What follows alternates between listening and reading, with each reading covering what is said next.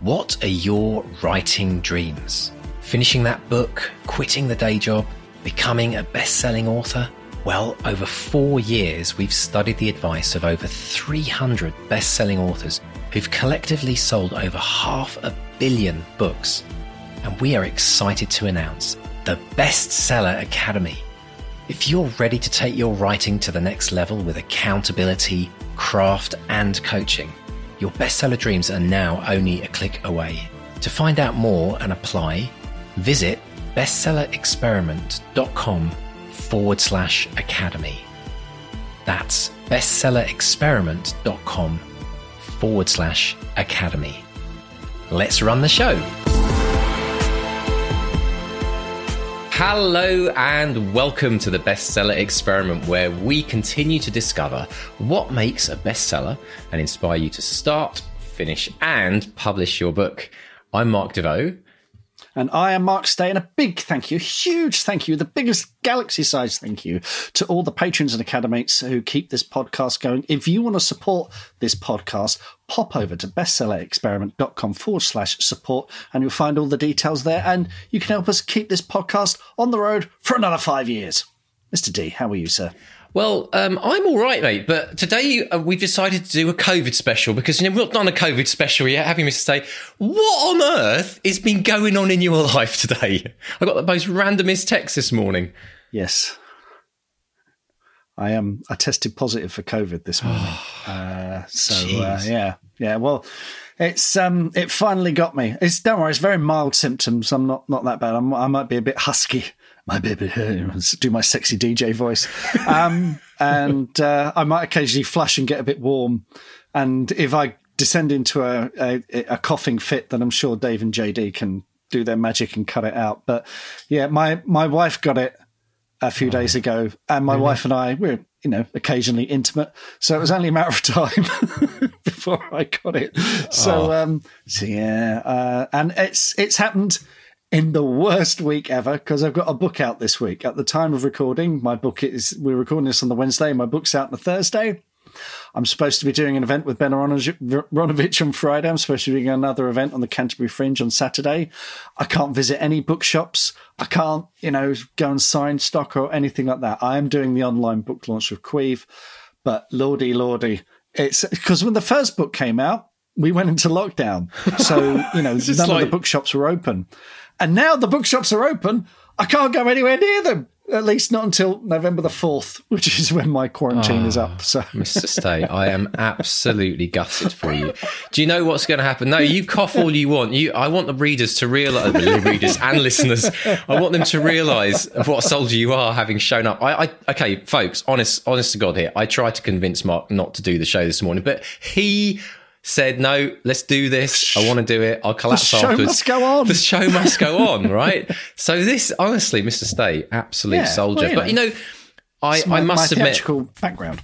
Well, it is, yeah. I mean, but this is ridiculous. I do think, actually, Mark, in the annals of time, when our great grandkids are studying the history of COVID era, they'll be pulling up Wikipedia or whatever it's called then, and it will show how your books were actually the milestone benchmarks in all the big major events during COVID. It's just like, what's going to happen when you write the third one, for goodness sake?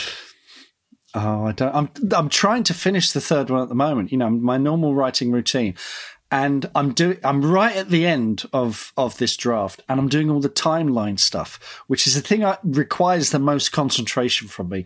And it's really hard. It's really hard to concentrate and focus on the timeline stuff, because it's, it requires a bit of logic. If I was just writing a first draft in a kind of fever dream, I can imagine some of the best writing I've ever done might come out of that, where, it's like completely off your face. But no, I'm drugged up to the eyeballs. And as I say in the theatre, Dr. Adrenaline will take care of the rest. Yeah. Oh my goodness. But what a week for it to happen, because not only have you got a second book in your series coming out, Babes in the Wood, but this week there has been something pretty mega happening as well in your world. And anyone listening to the podcast will have heard us documenting Mark's journey over the last, this is over a year now, isn't it? At least we've been talking about Your new movie? We wrapped filming. We wrapped filming about a year ago. A year ago, yeah. So, Well, there was COVID drama with all of that, and so I do remember that. I said many eons ago that it would be really great at some point to pull together a little special of all the moments along the journey that we've documented of your screenplay becoming picked up for a film, and now what's happened this week. What's the big news? Trailer was released. Trailer was released yesterday, which was terrific. Really, really exciting. And the poster as well, which was really cool. And it was all sort of carefully stage managed by Warner Brothers. They the day before, I think on Monday, they did a little bit with John Wright, the director, in Empire magazine, sort of queuing people up for it. And then the trailer and the poster went out. And I got to say, reaction in my own little echo chamber of social media has been really, really good. I never look at the comments, particularly on YouTube for trailers, because it's someone talking about marketing, so they've not seen the film, so I can't, never look at the comments. But generally, lots of thumbs up and that kind of thing. So people seem to like it, and it's really interesting seeing the reaction. Because there are always people who will tell you, oh, it's horror, I can't watch horror. And, that's fair enough. But I do want to say to them, it's actually more of a monster movie, and it's a lot more fun. The trailer does make it out to be incredibly scary, but there's a lot of great character and fun stuff in there as well. I don't know. People seem to be really, really excited, and it's lovely because it makes it feel real, and all the work that the cast and crew put into it in, pretty trying conditions. Is really paying off, it's been wonderful. For me, it feels like this massive milestone in a similar way to, the comparison I guess we can draw with book publishing is it's like in some ways it's like the cover reveal on steroids, isn't it? Right? It's 3D, it's full on, and it's super exciting. So I think as just for a bit of fun, I'd like everyone to have a little teaser of the trailer, which is a good couple of minutes long, isn't it? But we're just going to give you kind of a 30-second or so snippet of Mark's new movie. Check this out. There is one thing I need to show you, and it's a little bit peculiar. Every evening before sunset, she'd leave a blood offering here. Sorry, did you say blood? For who? For the Red Caps. They'll need feeding. They'll be hungry.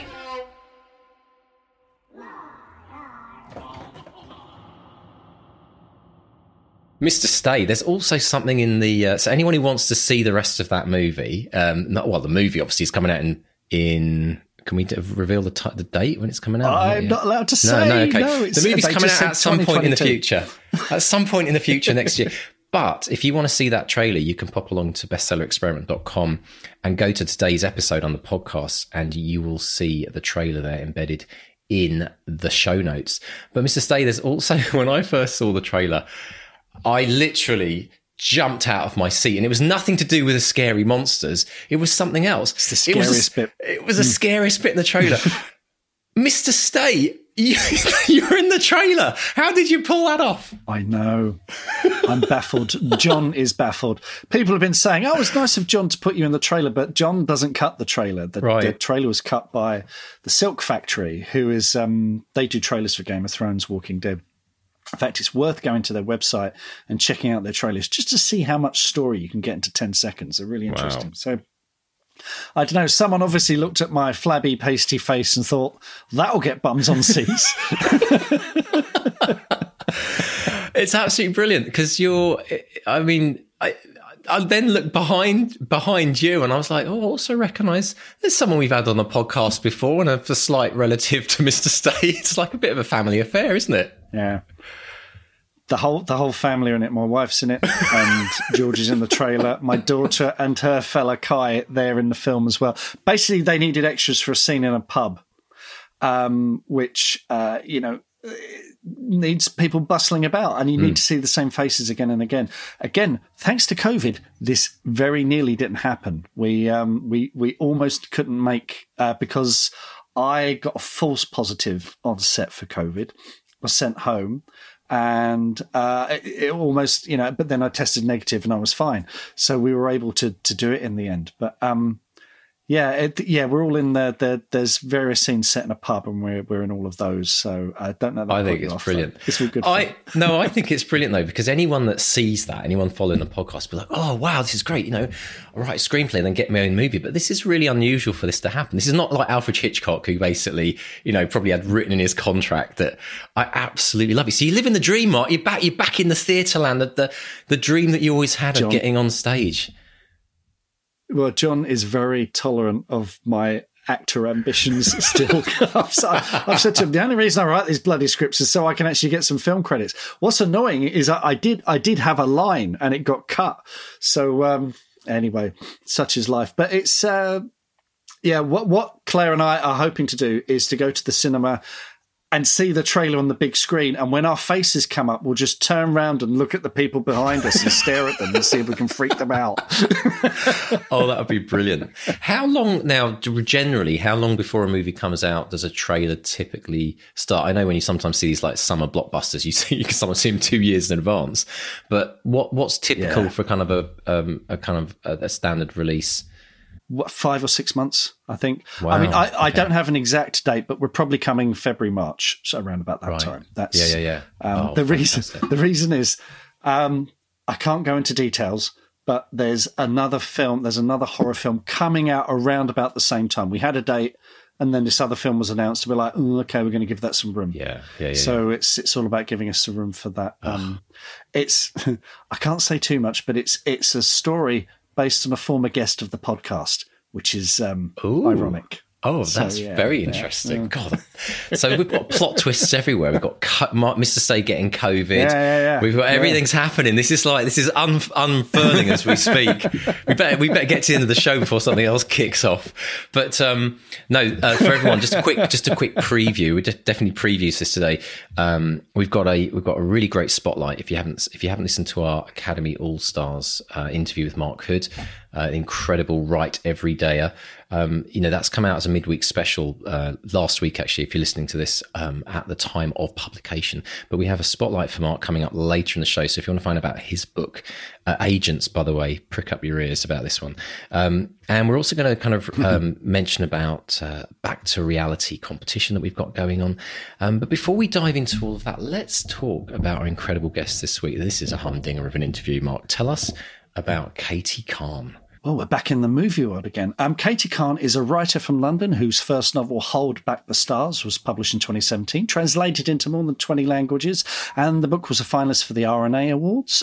Katie's second novel, The Light Between Us, is a story of unrequited love and time travel. Katie has worked in film and television, including head of digital at Paramount Pictures, before joining Warner Brothers to work in film production on a magical British franchise. And you'll hear that I make a joke about that falls flat on its arse. I laughed my head off when I heard that. I did. I thought that was hilarious. But maybe it was just the moment. I think a lot of people will find that very funny. We discuss. To be fair, Kate says her AirPods kept popping out of her ears all through the interview. We discuss how a great X meet Y pitch can help sell your book, what happens when you see similar ideas to yours already out there, and how Katie thinks of story as a chain of visuals. Brilliant stuff. You're going to love this one, folks. Let's settle back, get your cup of tea and coffee at the ready, and listen to Mark having a chat with the lovely Katie Kahn. Katie Kahn, welcome to the Bestseller Experiment. How are you today? I'm very well, thank you. Thank you so much for having me on. I'm a big fan of the podcast. I've been listening to it for years. I think some of my favorite episodes are the one-page punch-ups with editors. I always listen to those like live pitching sessions. I love that stuff. So it's a real fun. Oh, fantastic stuff. Well, we're delighted to have you on because there's all sorts of stuff to talk about. But I want to go right to the beginning, because we always love a story about an inspirational teacher. So, and I know your writing journey began with Mrs. Murphy. Tell us about Mrs. Murphy. That is right. Mrs. City was my year 5 teacher at a little primary school in Highgate in North London. And that was back in probably the 80s, maybe 1990, where they played fast and loose with the curriculum. So every day at 3:00, Mrs. Murphy would sit us down on the carpet, probably because she'd had enough of us and wanted us to be quiet. And she would read us fantasy books. And through that year, we went through the great canon of, Alan Garner, Redwall, and probably the most formative for me was Susan Cooper's The Dark is Rising. And she would read for us for that last half an hour of the day. And it was only really quite recently where I was thinking, like, where does this love of fantasy come from? Like, where do I get this? And I could trace it all the way back to being, 9 or 10 years old, sitting on her carpet. And the good thing for me was that my older brother, he also had Mrs. Murphy as a teacher. So when the year finished and I was really sad, and of course there are many, many, many books. There are 5 books in the Darkest Rising sequence. I found them all on my older brother's shelf so I could steal them. And he was like, you've been Murphy'd. So I'm so grateful to that woman. I don't know if teachers still do that. I don't know if they still read, non-curriculum books to kids, but it was just we just used to sit there wide-eyed and be sad when the bell rang at the end of school. That is amazing. I mean, we had a teacher who read Ursula Le Guin's Earthsea, and that was because so many of my contemporaries, it's all Lord of the Rings, but for me it was Earthsea. It was always Earthsea. So what were the first writings that you remember? When did you first put pen to paper as a writer? I waited a while. I started writing a blog back when I was I always wrote as a kid, and recently my parents have moved house. So we've unearthed millions and millions of notebooks, and we found very, very esoteric stories where it's like writing about Pond Square in Highgate. And then my stories suddenly take a dark turn where, they wake up in the morning and it's filled with eyeballs, and that's why they covered over the pond. So I think I always had a bit of a bonkers imagination as a kid. But it was not that long ago. I would say maybe 2006, where I started to write a secret blog. It felt like blogs were just becoming cool. I was a PA at the BBC. I was a very bad PA, not very organized, not good at booking meeting rooms. And so I started the secret project, and that was very rom-com-y. I was dating in London. I was going through a breakup, and then dating, falling over in front of boys, that kind of thing. So it had that Sophie Kinsella shopaholic type of vibe, but it was just this place for me where I could discover my voice. And then from that, I think I was just on that cusp of being before blogs became big. And so I did build a readership. I think at its peak, maybe 50,000 people were reading it a month or something. Wow. And which back then was huge. And I got a couple of approaches from literary agents, and like some agents at Curtis Brown said, interested in writing something like that as a novel. And I thought, I do want to write, but I don't want to write that novel. And I started to have this idea about a couple falling through space. And I thought it would be interesting to combine Harry Met Sally feeling with a futuristic sort of utopian space novel. And so then I went away and did that for 3 or 4 years, and then went back to some of those same agents and said, I did it. And it was not at all what they expected. Well, let's talk about that. Your first novel, Hold Back the Stars, it does have an amazing high concept pitch, and it's very cinematic as well.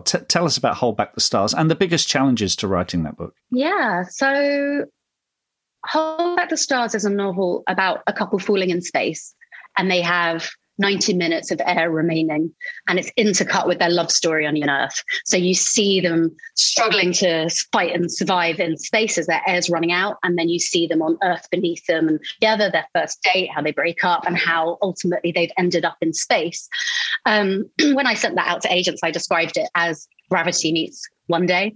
And then that pitch has kind of haunted me throughout its publication, which is great. It's almost like I wrote my own reviews by suggesting, that that's what it was. So I'm a big, big, big fan of the X meets Y pitch because it did a lot for me with my career. I had this idea about a couple falling in space. And I always used to watch the ISS pass overhead because my parents they're on a hill. So they have this amazing station passing. And I woke up and I thought, that would be a really cool idea for a novel. But I knew that I didn't quite have enough. And for a while I thought, oh, maybe they're treading water, right? They're in a vacuum. Does it have to be space? But because of my love for the ISS, and I'd always followed NASA, this is 2012. So I think this was even just before like Chris Hadfield performed Space Odyssey on the International Space Station, just ahead of space coming back really into being quite cool and very much on social media. But I didn't feel like there was a whole novel there. So I sat on it maybe for about 6 months. And then it was the London 2012 Olympic Games. I was lucky enough to get tickets. I live in London, and I felt like the city just took on this amazing atmosphere. It was so electric. And, everyone was staying out late to watch games and sort of cheering on everyone. And I just felt like London hadn't really felt like that before, or at least not in my lifetime. And I thought to write a sort of utopian city or a utopian Europe that felt that way all the time. And that's when I thought, that's the other half of the novel. So I've got that couple in space talking about their relationship, and then the other set in a utopian, multicultural version of Europe.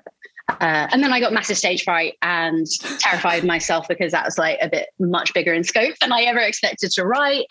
And I did the Faber Academy course that September, I think, and started to tackle and get a bit of feedback on that first chapter in space. And then the next chapter, which is very like when Harry met Sally and my couple meet for the first time. And, it's all quite a different tone. And I wanted to just see if like proof of concept, would they go with it with that like jarring, like chapter 1 to chapter 2. Then it took about 3 years to finish it. So it wasn't a speedy thing. I was working full time in the film industry. So, it was really carving out time 10 till 12 at night, really, when I finished my day job. I work there. I'm a night owl, so it doesn't sound quite as hardcore. I'm a bit older now, so that does sound quite hardcore. But yeah, I wrote late at night, and then I started to query it. And luckily I'd come up with that Gravity Meets One Day Coach. Gravity was released while I was writing the novel. And at first that had given me a heart attack because I saw the trailer and I just thought, and that was like a moment. And, but I conned my way, luckily working in the film industry, into an early screening of Gravity so I could just reassure myself. And actually I thought, you know what, this is completely different. This is not a love story. 70% of my novel is set on Earth. It's very, very, very different. And actually having the comparison to Gravity has been nothing but great for me because it helps readers and also the publishing industry to visualize it. If you say it's two people falling in space above Earth, they kind of think, oh, I've seen Sandra Bullock and George Clooney do that. So, and publishing likes stuff that is a little bit like something else. So, they very much do. So for me, it actually turned out to be a benefit that film came out a year or so while I was writing, but before I was going out with agents to publishers. That's something that a lot of first-time writers, if they have a great idea and then they'll see someone else has a similar idea, there is an inclination to give up and go, oh, no, it's been done. But so much of storytelling is not about the idea. It's about the expression. It's about the unique voice that a writer has. So was that, once you'd seen Gravity in that screening, did you feel a lot more confident about your idea? Well, I thought, for one, if those amazing filmmakers like Alfonso Cuarón and David Heyman, who I ended up working for many years later, if they can want to pursue a story like that, then I know that there's some good juice. It's almost like putting two people in a situation, and then it's up to the writer to decide how that's going to play out. And how it played out for me was so wildly different that it did give me heart. And I think, I mentor writers at the Novery, a sort of anonymous, and in our first sessions together, when we sit down and chat about their ideas, quite often it might too similarly resemble something that's already out there. But the most fun part of working with writers on their ideas is that I get to say, but look at that bit, like that's really cool. That's something a bit fresh in the genre. I've not really seen it done that way before. Like, can you lean into that? What's there? And sort of helping out the bits that are more original, but also have some of that familiarity that's comforting to readers. Often that, the comfort comes from the genre itself. for me, it was really reassuring. And I often reassure some of my writers, who I'm mentoring, that it's fine if it's like something else, but it's about how you tell it and that spin that you're going to put on it, that it's not going to go the same way as how the other writer did. When you'd finished your first draft, so just so I get the timeline right, you went to the Faber Academy, you did your studies there, you were writing the book while at the Academy. Did you finish your draft there? And who were you giving it to read as you were writing? Yeah, I think all those many years back, I was writing in 2012 and I did the Faber Academy, the 6-month course there. I had only written about chapter 1 or 2. And honestly, I didn't really write that much on the course.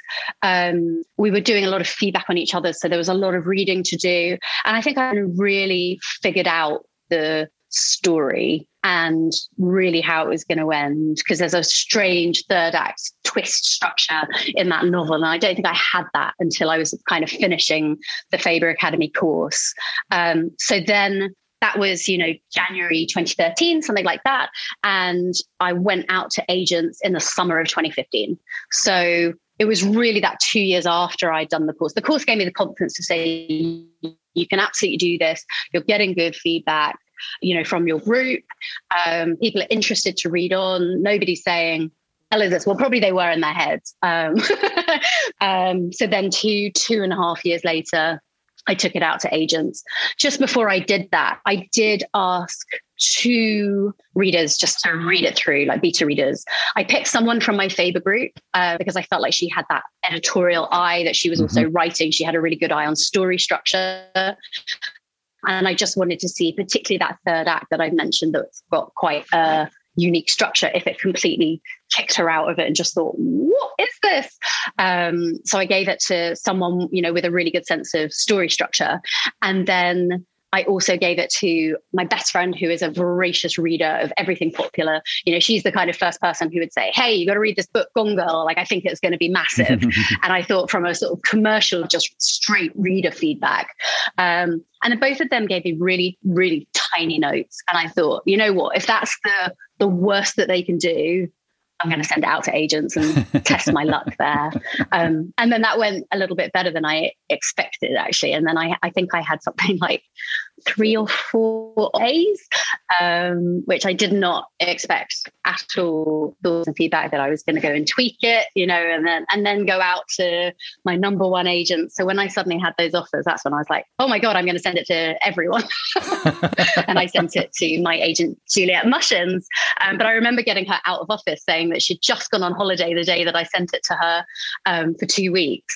And so by the time she'd come back, I'd met 5 other agents and I had offers, and I had to email her and be like, I'm so sorry. I know you're just back from holiday, but I've had 5 offers of representation. I'd really love you to read it. Would you like to read the whole thing? And she did, and she read it really fast. And I was at a screening in my film job, sitting in a dark cinema in the middle of the day, and my phone rang, and it was a voicemail from Juliet. And I remember just surreptitiously, like, being that awful person who uses their phone in the cinema, holding it to my ear to hear the voicemail.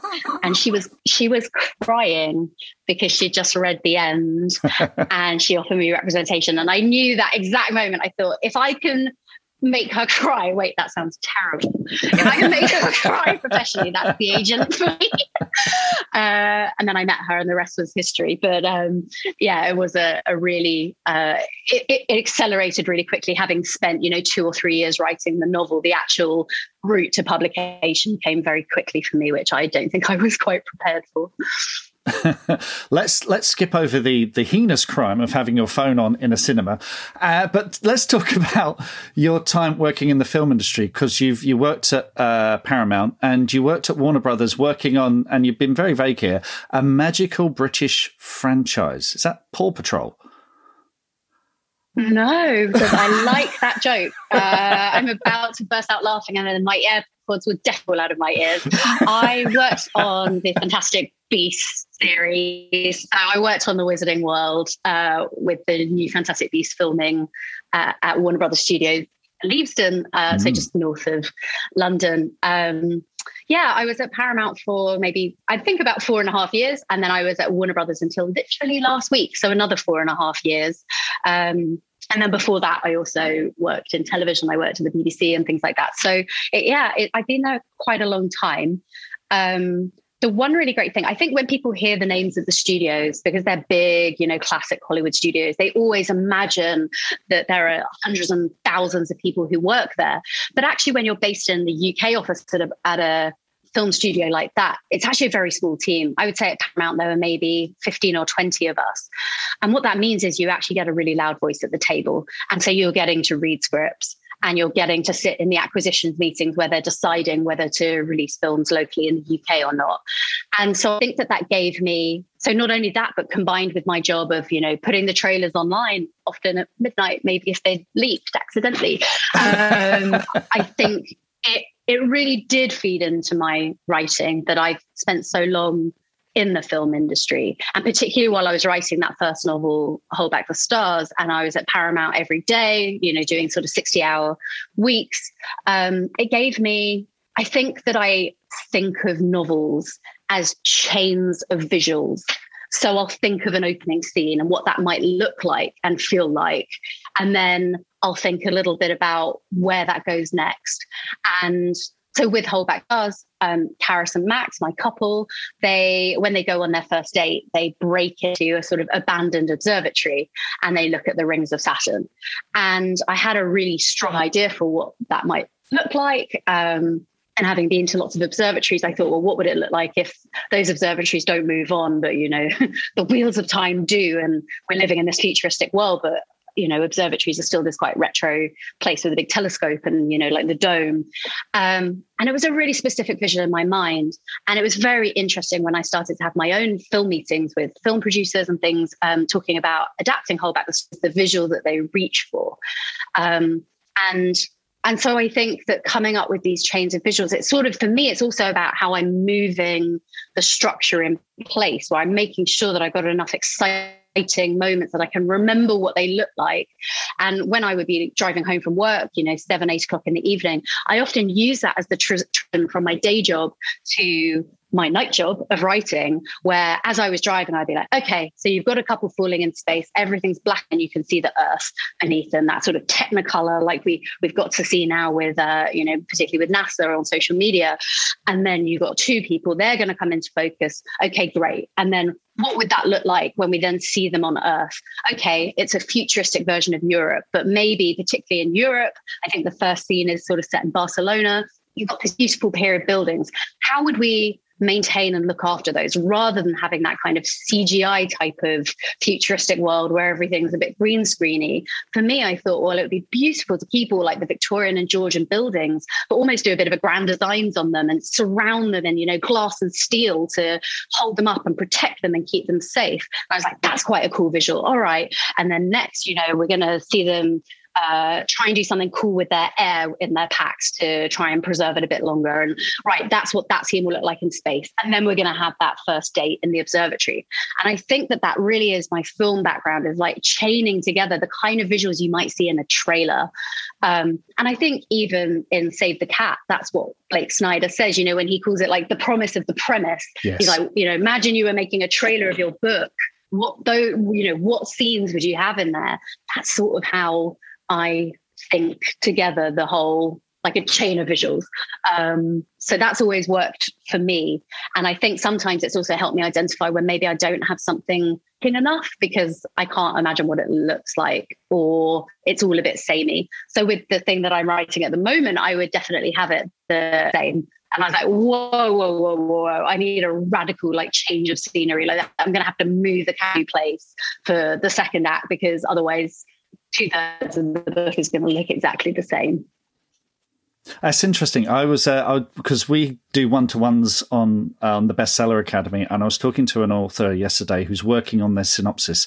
And so often with a synopsis, it can read just like a chain of events, And for me, I was saying, think of it as a trailer. You're selling the sizzle. Pile on the hyperbole. This has to be the most emotional, roller coaster, exciting thing you can ever pitch, and don't hold back on that. Make it as thrilling as it can be. And that's as you've worked in film, I've worked in publishing, and that idea of selling yourself and selling your ideas and selling your story, it can be very difficult for an author, can't it? Absolutely. I find that when I tutor writers at the Novelry, that the first thing they have is that they come to me with quite a lot of fear. They're scared, and maybe it's the first time that they've ever talked with somebody about their story aloud. And so the first part is getting them used to that. And then the second part is really trying to narrow down, what's your story about? And we ask them to describe their novel in like 500 words. And that throws everyone. Either, someone wants to send you a 7,000 opus, or they've never actually thought through, almost their novel as bullet points and seen that bare bone. But the other part of it is really about trying to get early that premise, that hook, one-line pitch that we hear so much about. And I don't think that you can develop that early enough. And actually, if I'm really honest, if I look at some of my projects where maybe it hasn't worked out so well, I didn't quite have that. I tried to retrofit it really late on in the process, and come up with that zingy one-liner, that gravity meets one day line. I've tried to retrofit that at the end. But actually, if you've got that while you're writing it, if you're starting to uncover that, and if you can start to make those comparisons, because we know publishing loves a comparison to something that's already been quite successful, then I think you're already onto a bit of a winner, and it formulates it in your mind. It can sound that it might be a little bit limiting to say, this is my story in one pithy line, but actually it's really useful, because as you're writing out the first draft and it's maybe a little bit sprawling and you're going a bit off piece, it focuses your brain to think, am I telling that story that I've said I am? Yeah. Am I delivering the promise of the premise? And so I think that that's really, really valuable work, like story, but also how do you explain it?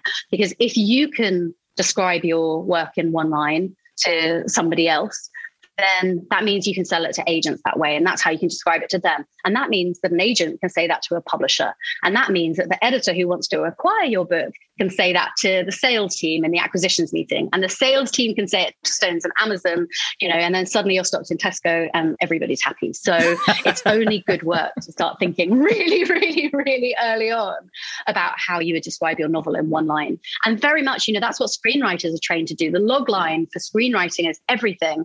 And I do find it funny that novelists think that that's marketing and they think that that's not their remit, because I think it absolutely is. It gives you that singularity in your novel that actually, when we look at some of the big classics, they do have that singularity. I spent a lot of last year reading things like Silence of the Lambs, and like from that opening line, it's really clear what that's going to be, and I think that it's a funny thing in creative writing that we think sometimes that selling yourself is marketing, but actually it's only going to make your storytelling that bit stronger. And I think screenwriters are slightly ahead of the curve there. Fantastic advice. Normally at this part of the interview, I would ask what you're doing next, but I saw a tweet of yours recently where you said, it's late, so I'm going to confide in myself via the medium of this tweet that what I'm writing at the moment is completely and utterly batshit.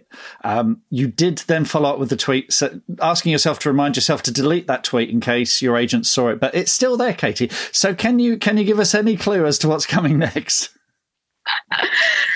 I always hedge my bets, not in a bad way, but mainly because I did write a novel last year that I ended up shelving.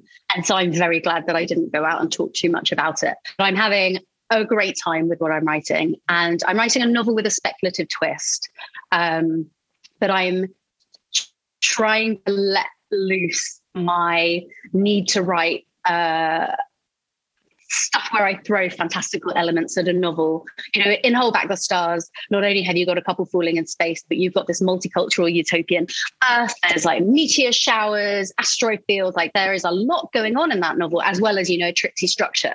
And I think with the third novel that I'm writing, I love novels where at the end, it sort of leaves the question up to the reader. Like, well, was that supernatural or was it not? Was something fantastical and science fiction happening or was it not? Is there a totally rational explanation? Well, it's kind of up to you. I really love books that do that. Like off the top of my head, something like Once Upon a River by Diane Setterfield does that in a really, really nice way, where the character finds a rational explanation for like a miracle, which I really love. To you as a reader, which one you want. So I'm playing with that at the moment. I'm about 60,000 words in. So now I just got to chug on to the end, and then it's going to need an absolute ton of work. I have a page of edit notes for myself that is almost longer than the novel, where I'm like, next time remember to look at this and fix this, and oh my goodness, what were you thinking there? But it is slightly mad. I feel like after the year and a half of pandemic and living at home, I feel like particularly in this type of genre. I think it was Emily St. John Mandel who wrote Station 11. She's announced her new book, and she said something like, it's crazy written in the pandemic. And I think a lot of us, freeing our imagination is kind of how we're bouncing back from the absolute strangeness we've had of living through this kind of global event. So for me, this is my escape, but I'm having a great time. Sounds fantastic. Can't wait. Katie, thank you so much for coming on the podcast, and hope to speak to you again real soon. Thanks so much, Mark. Take care.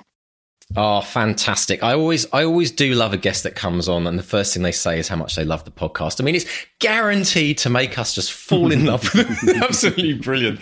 But then she followed up with such a brilliant story about teachers. I always love to hear about how people have inspired people's lives. But this teacher that Katie had sounds like she was a bit of a fancy fan, I think, because I know a lot of teachers often like to bring in books that they most enjoy. And what a great introduction to that world. Yes, we all need a Mrs. Murphy, don't we? Someone who goes a bit off curriculum. And again, I'm not sure if you can really do that these days. They're quite strict about what you can and can't teach, which is a bit of a shame. But yeah, and I've got weirdly the teacher who read Ursula Le Guin to us and encouraged us to read them. She lives not far from me up here. She lives in Broadstairs, So it's these things make a hell of a difference. They stay with you, 40 odd years later. I'm still inspired by reading those books and by that teacher. So it's it makes a hell of a difference. It really does. I think for me, it's the compounding. When we're really young, obviously we're very open to lots of new things. We're always adventurous and excited about the world. But I think it's the moments that when we're very young that kind of extrapolate over the years, that compound over the years. And that's why I think teachers are such incredible people. It's like it's sometimes they don't realize just how much effect that they've had on a young mind. And a teacher who's willing to kind of go a bit outside the box and really make a difference and introduce these new stories, and even the idea of writing or telling a child that's like got potential or even is struggling, encouraging them to keep trying and writing. All these little things compound over the years, to the point where you hear someone like Katie talking about Mrs. Murphy as an incredible influence in her life. And I think as for a teacher to hear that, I'd love it if Mrs. Murphy's out there and she hears this, drop us a line, tell us what it was like to hear one of your former students talking about how much impact you had on her writing. And I just want to honour all teachers out there, because I think it's a hard job. I mean, I struggle sometimes with 3 kids in the house. I don't know how teachers do it with 20, 30, 35 in some cases, even more kids that they have in the classrooms now. And I do think that stories can mesmerize kids. It's actually a really powerful way to kind of hold their attention. I know my daughter, they're currently reading a book by Alan Gratz, who's a brilliant author, brilliant children's author. And it's pretty hard going stuff. It's about war. It's about 9/11, and she's only 12, and they're getting these pretty incredible stories. But, it's really opened her eyes to this, and she's now reading them at home, and it's just brilliant. Absolutely love it. Did you have a teacher who was who introduced you to fantasy as well, Mark, or did you get into fantasy kind of on your own accord? Like I said, you mentioned, didn't you? Miss Maloney. She read Ursula Le Guin. So that again made a huge difference. I had a Mrs. Wright at Thurfield. She was a really good English teacher.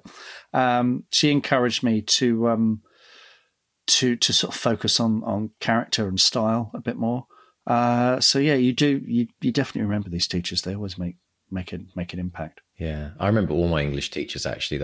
I did English all the way through to sixth form and A level. I was actually talking about how we studied Schindler's List and then King Lear, which was quite a kind of interesting contrast of books. But always found it fascinating. And I must say, every single English teacher I've ever had absolutely loved their subject. They absolutely. And I know it's weird to say that, but I know there's some teachers out there that kind of have to teach subjects that maybe isn't their thing. But every English teacher I had always was massively into it.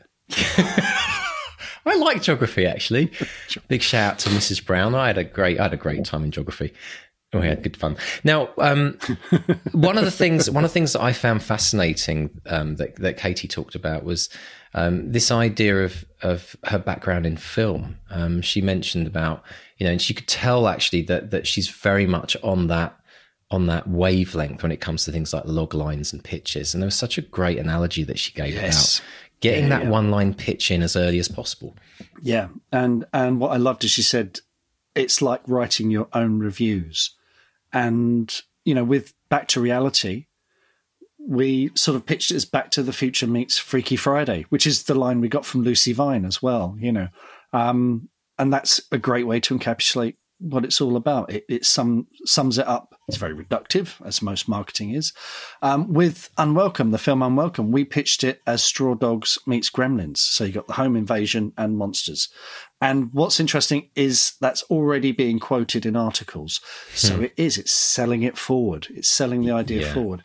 And as a writer, you kind of wince when you have to come up with a reductive shout line for your story. But it can really, really work. I mean, The Witches of Woodville, I've always pitched as the last 10 minutes of Bed Knobs and Broomsticks.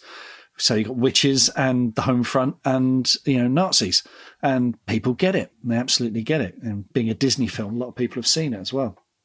So, if you can come up with that, it really, really helps sell it. Sometimes you might not realize until you start getting reviews from readers, because sometimes readers will come up with these. And if you're doing a series, you might think, I might use that in future. But as Katie said, if you can come up with that before you start selling it, because funny enough, I'm putting together pitches for the next few Woodville books, and there's no guarantee they're going to get picked up, So I'm having to really sell the sizzle on these. And one of the first things I'm doing is thinking of, okay, what's the thing that's going to go on the blurb? What's the shout line? What's the thing that's going to grab people and say, okay, this is not only different to the previous ones, but it's got this added element to it as well. So it's really hard. It's going to take me a week, to sort of come up with this in a way that really sort of zings and swings.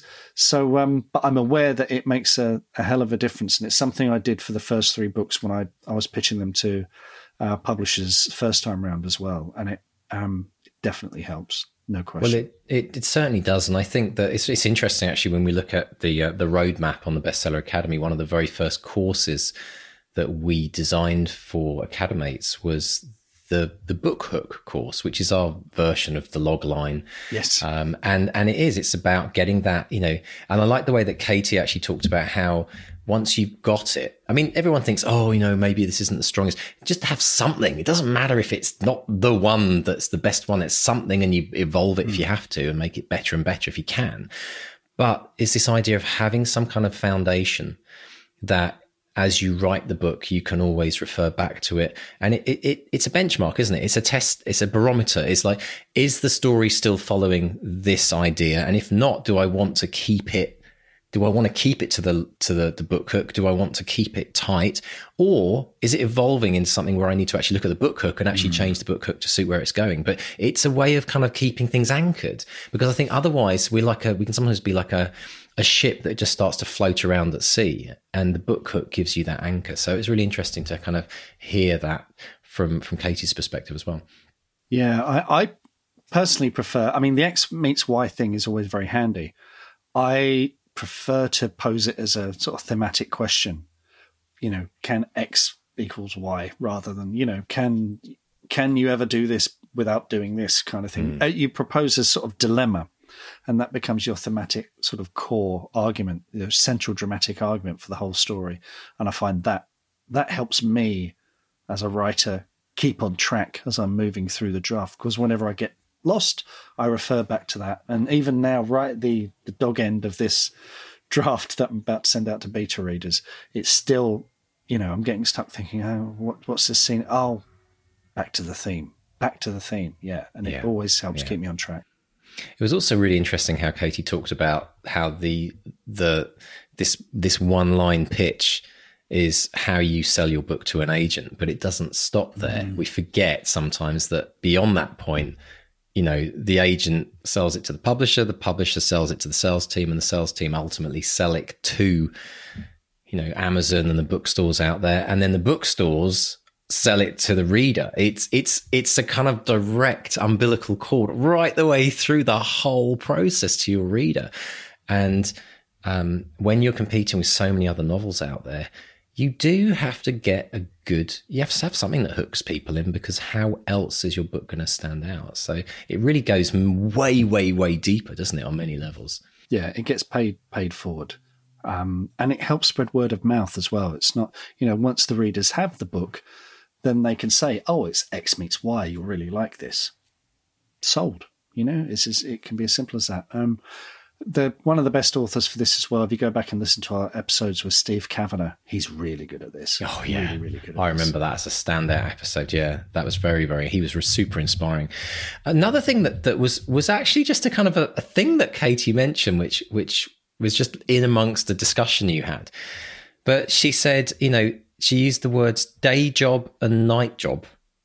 And I thought, how fascinating. Yes. I've never heard, what a great way of thinking about it. Because a lot of people think, oh, I've got my job, I've got my day job, and then I come home and write.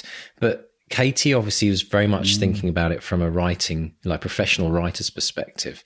And actually I was coaching about this the other day on the Academy, about this idea of really embodying this idea of being a professional writer. No one's going to give you a degree that then tells you you're a professional writer, but it's a mindset thing. And Katie's definitely got it, because she said that completely naturally, day job, night job. And I love that. I've never heard that said on the podcast before. Yeah. I mean, it's weird as well, because so much of film is at night as well. So she must be really mingling the two, because you're going out to screenings and premieres and stuff like that. But you've got to carve out time for it. I mean, I'm not a night person, so I always did it on my commute. But it's it is a job. It's a perfectly valid job, and it's like a second job. And even though you might not get paid for it for a few years, if you're filling out your tax return and you're making money from it, it's a job. Yeah. Absolutely. And it's a great mindset shift, ultimately, I think, when people take that step. One of the challenges I said to people in the Academy, I said, next time you fill out a form and it asks you what your occupation is, just to play with it, just put down writer or author and see how it feels. And a lot of people did it, and they said, oh, it was a really big mental, psychological, positive shift for them. So that was really interesting. Talking, though, of professional writers. I had to do that this morning I had to do that this morning when I tested positive. You have to put, where's your workplace? I work from home. What do you do? I'm a writer. I actually normally just sit in this room and don't come into contact with anyone. Don't have to fill out any forms. Oh, that's brilliant. Yeah. It's interesting. And one other thing that Katie mentioned that was really fascinating was this auction that she almost got going with agents. But she also said within all of this, she had her dream agent. She had the person that she most wanted to work with. And I think that's so important to have that person. But the way that she connected with her was brilliant, because she got so much interest initially. And I think that really, when someone's in demand, it's really important to remember as an author, you have to create scarcity. You have to create a deadline. Most of the time we're on the deadline of the agents and the publishers. They tell us when things are going to happen. But when you're looking for an agent and you do get that situation where you get a lot of interest, she really used it well to her advantage, didn't she, to engage with Juliet? Yeah, I mean, that's something I'm terrible at. It's I tend, and I think a lot of authors are like this. If they get the slightest bit of interest, their first impact is to sort of cling onto the leg of the agent and hang on to them until they sign a deal. So it takes a special kind of bravery to hang out for that. But it's and she's got Juliet Mushens, who's super agent. Yeah, I still don't know if I can do that. I mean, I've got an agent, so I'm lucky. But if I was going out for an agent again, I still think I'd probably, leap on the first one that would have me. So yeah, you have to be made of stern stuff. But I think Katie wouldn't have done that if she hadn't have really done her research and identified the agent she most wanted. I think that's the key thing, is it's knowing that there's someone who you know or feel could be the right person for you. And if you have that, if they've not showed up in the initial kind of interest, go to them and say, look, I've got this interest. And then it really does move you up the list in terms of priorities. And as as the story kind of unfolded, she was ending up, Juliet ended up calling her and crying in the middle of the cinema. So, I mean, it worked out really, really well. So brilliant stuff. Well, is there anything else that jumped out for you, Mark? I like this idea of novels as chains of visuals, having those big visual moments, because film, we think of, set pieces and great images and what have you. Whereas with books, we tend to think about the style and the words. But if you're thinking of your novels, because people will play a movie in their head, or a lot of them will play a movie in their head of what they are reading. And so to think of it in that big widescreen style, I think if that's the kind of novel you're writing, it's really advantageous. It's really something you should think about, those great iconic moments in your story that you really want to stand out and be remembered. Absolutely. Brilliant stuff. Well, thank you so much to Katie for coming on the show. And I'm very excited to see where her career goes from here, and this interesting book that she's currently working on that she mentioned. But talking of agents, Mr. Stay, we have a spotlight today, an Academy spotlight for one of our Academy members. This is a new feature that we're doing, and today we're talking. This is a new take. We're actually talking about Mark Hood's novel, and Mark is actually looking for an agent. So this is kind of our mini agent pitch for him on the podcast. So let's talk a bit about the book. I remember this title. I remember this title from probably about 6 months ago or so. Absolutely brilliant. The title, Mr. Stay, is longer than that. Maybe. The Fairies Want Me Dead, which is and it's a working title for an urban fantasy novel, first in a planned series that Mark's working on, and he's seeking an agent to represent him. Now, folks, if you've not heard our Academy All-Stars episode, it's been out for, again, by the time you're listening to this, it's been out for half a week. We're recording this on the Wednesday. It's been out for a couple of hours, and the feedback already, I mean, we'll talk about it in the social media at the end. It's inspiring people left, right, and centre to, work on their writing streak. And Mark is, I hate that phrase when people go, "Oh, he's a machine," when someone does something consistently. But his streak is 686 days. He's written 423,000 words so far. He's not a machine. He's just really passionate about writing. If if you're an agent and you're looking for someone who's completely committed to the craft of writing, Mark Hood is your fella. So he's also working on a sequel to The War of the Worlds, which I'm very excited about. So but the Fairies Want Me Dead. The hook is, what does it mean to be human? And what happens when you discover you might not be?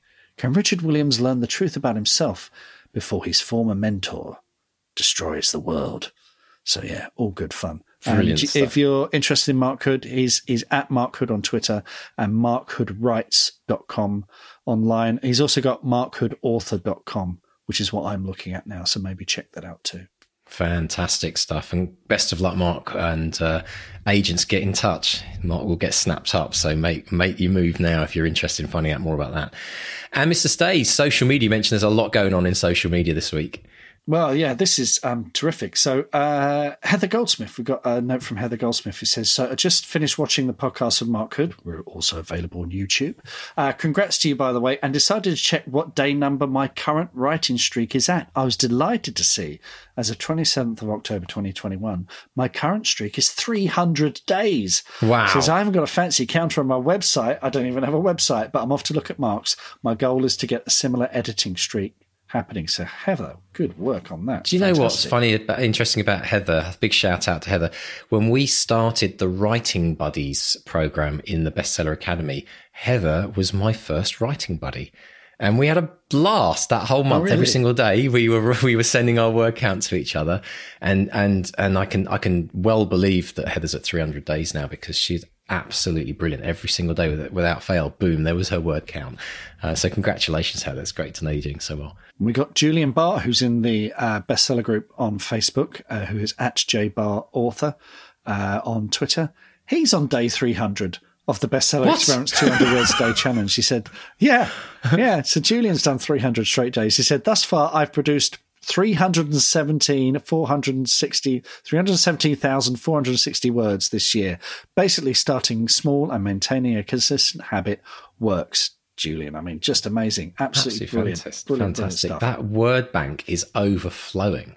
If you got paid in for every word that you wrote, these are the Elon Musks and the the Jeff Bezoses of this world, aren't they? This one's hardcore. So Adam Jarvis got in touch. He said, had my wisdom teeth out this morning, still wrote my 200 words a day today, my 414th consecutive day. It really works. The habit is hard to break once it's going. So Kai, who lives with us, he had his wisdom teeth out a couple of weeks ago, and it's not fun. It is not fun. No. You're drugged up to the eyeballs.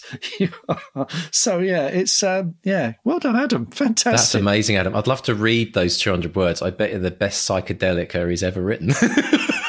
That is hardcore.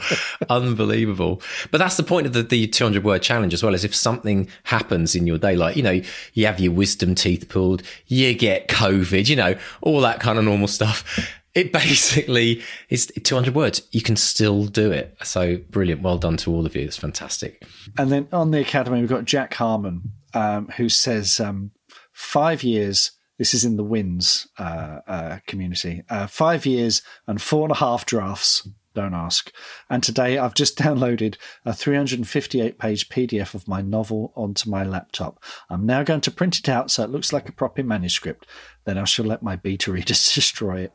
Off to celebrate with a lie down, a piece of Battenberg and a cup of tea. It's all about the cake here in Cambridge. Battenberg. I haven't had Battenberg for ages. I love it. Tempted by Fantastic, Jack. That's quite incredible as well. Yeah, I mean, to see Jack's journey in the Academy, she's absolutely been working away at that. And, that's what we've always said. You keep pushing and the finish line is always in sight. It's always getting closer. That's brilliant. Absolutely fantastic, Mr. Day. Well, listen, Mr. Day, I think you should really have a nice rest now, sir. Cup of something warm. Yeah. Hot water bottle. We're both rewatching Schitt's Creek, which is perfect comfort telly. Excellent, excellent. And listen, I know I say this from everyone, all the friends of the podcast, but I hope you feel better soon. And thank you so much for showing up today. What an absolute legend you are. And if anyone wants to send their thanks to Mark, I know he accepts hobnobs. Or Patreon subscriptions, so we can get hobnobs for him. Yes. So pop along to bestsellerexperiment.com/support if you would like to show your support for Mr. Stay and the podcast and keep this show on the road. And Mark, where can people find us on social media? Come and find us. Facebook is Bestseller Experiment. Twitter and Instagram is @BestsellerXP. Come and find us at bestsellerexperiment.com. You can drop us a line there or sign up to the mailing list. And as always, please subscribe, rate and review on your podcatcher. Every little rating makes us a little bit more visible. And thank you as always to our editors, Dave and JD. Absolutely. Thanks, guys. Now, listen, and if you are signing up to that newsletter, there is a bonus for you all. Do it before the end of November and you will be entered into our competition to win one of 3 copies of the audiobook of Back to Reality. It's 10 hours of roller coaster rides, fun, laughter, and the odd plot twist here and there. So just sign up to the mailing list. You just go to bestsellerexperiment.com, click on newsletter, put your email address in, and you're good to go. And we'll also update you each week on each new episode we have, plus a few thoughts that we have for the week as well. So do make sure to sign up to that now whilst you're listening. And as well, if you would like to get involved in our season 6 campaign, which is to launch Back to Reality as a hardcover, and you would like to get your name in the book, all you need to do is go and pledge to order a copy when we release it. And to do that, you simply go to bestsellerexperiment.com back to reality. That's bestsellerexperiment.com/back to reality. Mr. Stay, I hope you have a fantastically better rest of the week, and hope you feel better for next week. And keep well, stay warm, and send you all our good wishes. And we should say absolutely best of luck with your book launch as well. If you want to go and join Mark. Now, it's still happening, right? You said it's still going to happen tomorrow night. Is this right? Yeah. Yeah, so people can probably watch the replay. It will have happened by the time this episode goes out, but there's a replay on Facebook and YouTube. So where on Facebook and YouTube specifically would people go? My YouTube channel, my writer, so it's Mark Stay Writer for both those, but I'll put links in the show notes so you can follow. Great stuff. Can't wait to see it unfold, and good luck with all of that happening over the next couple of days. Brilliant stuff. Well, listen, they say very, very goodbye from Mark 1. And goodbye from Mark 2. Goodbye. Goodbye.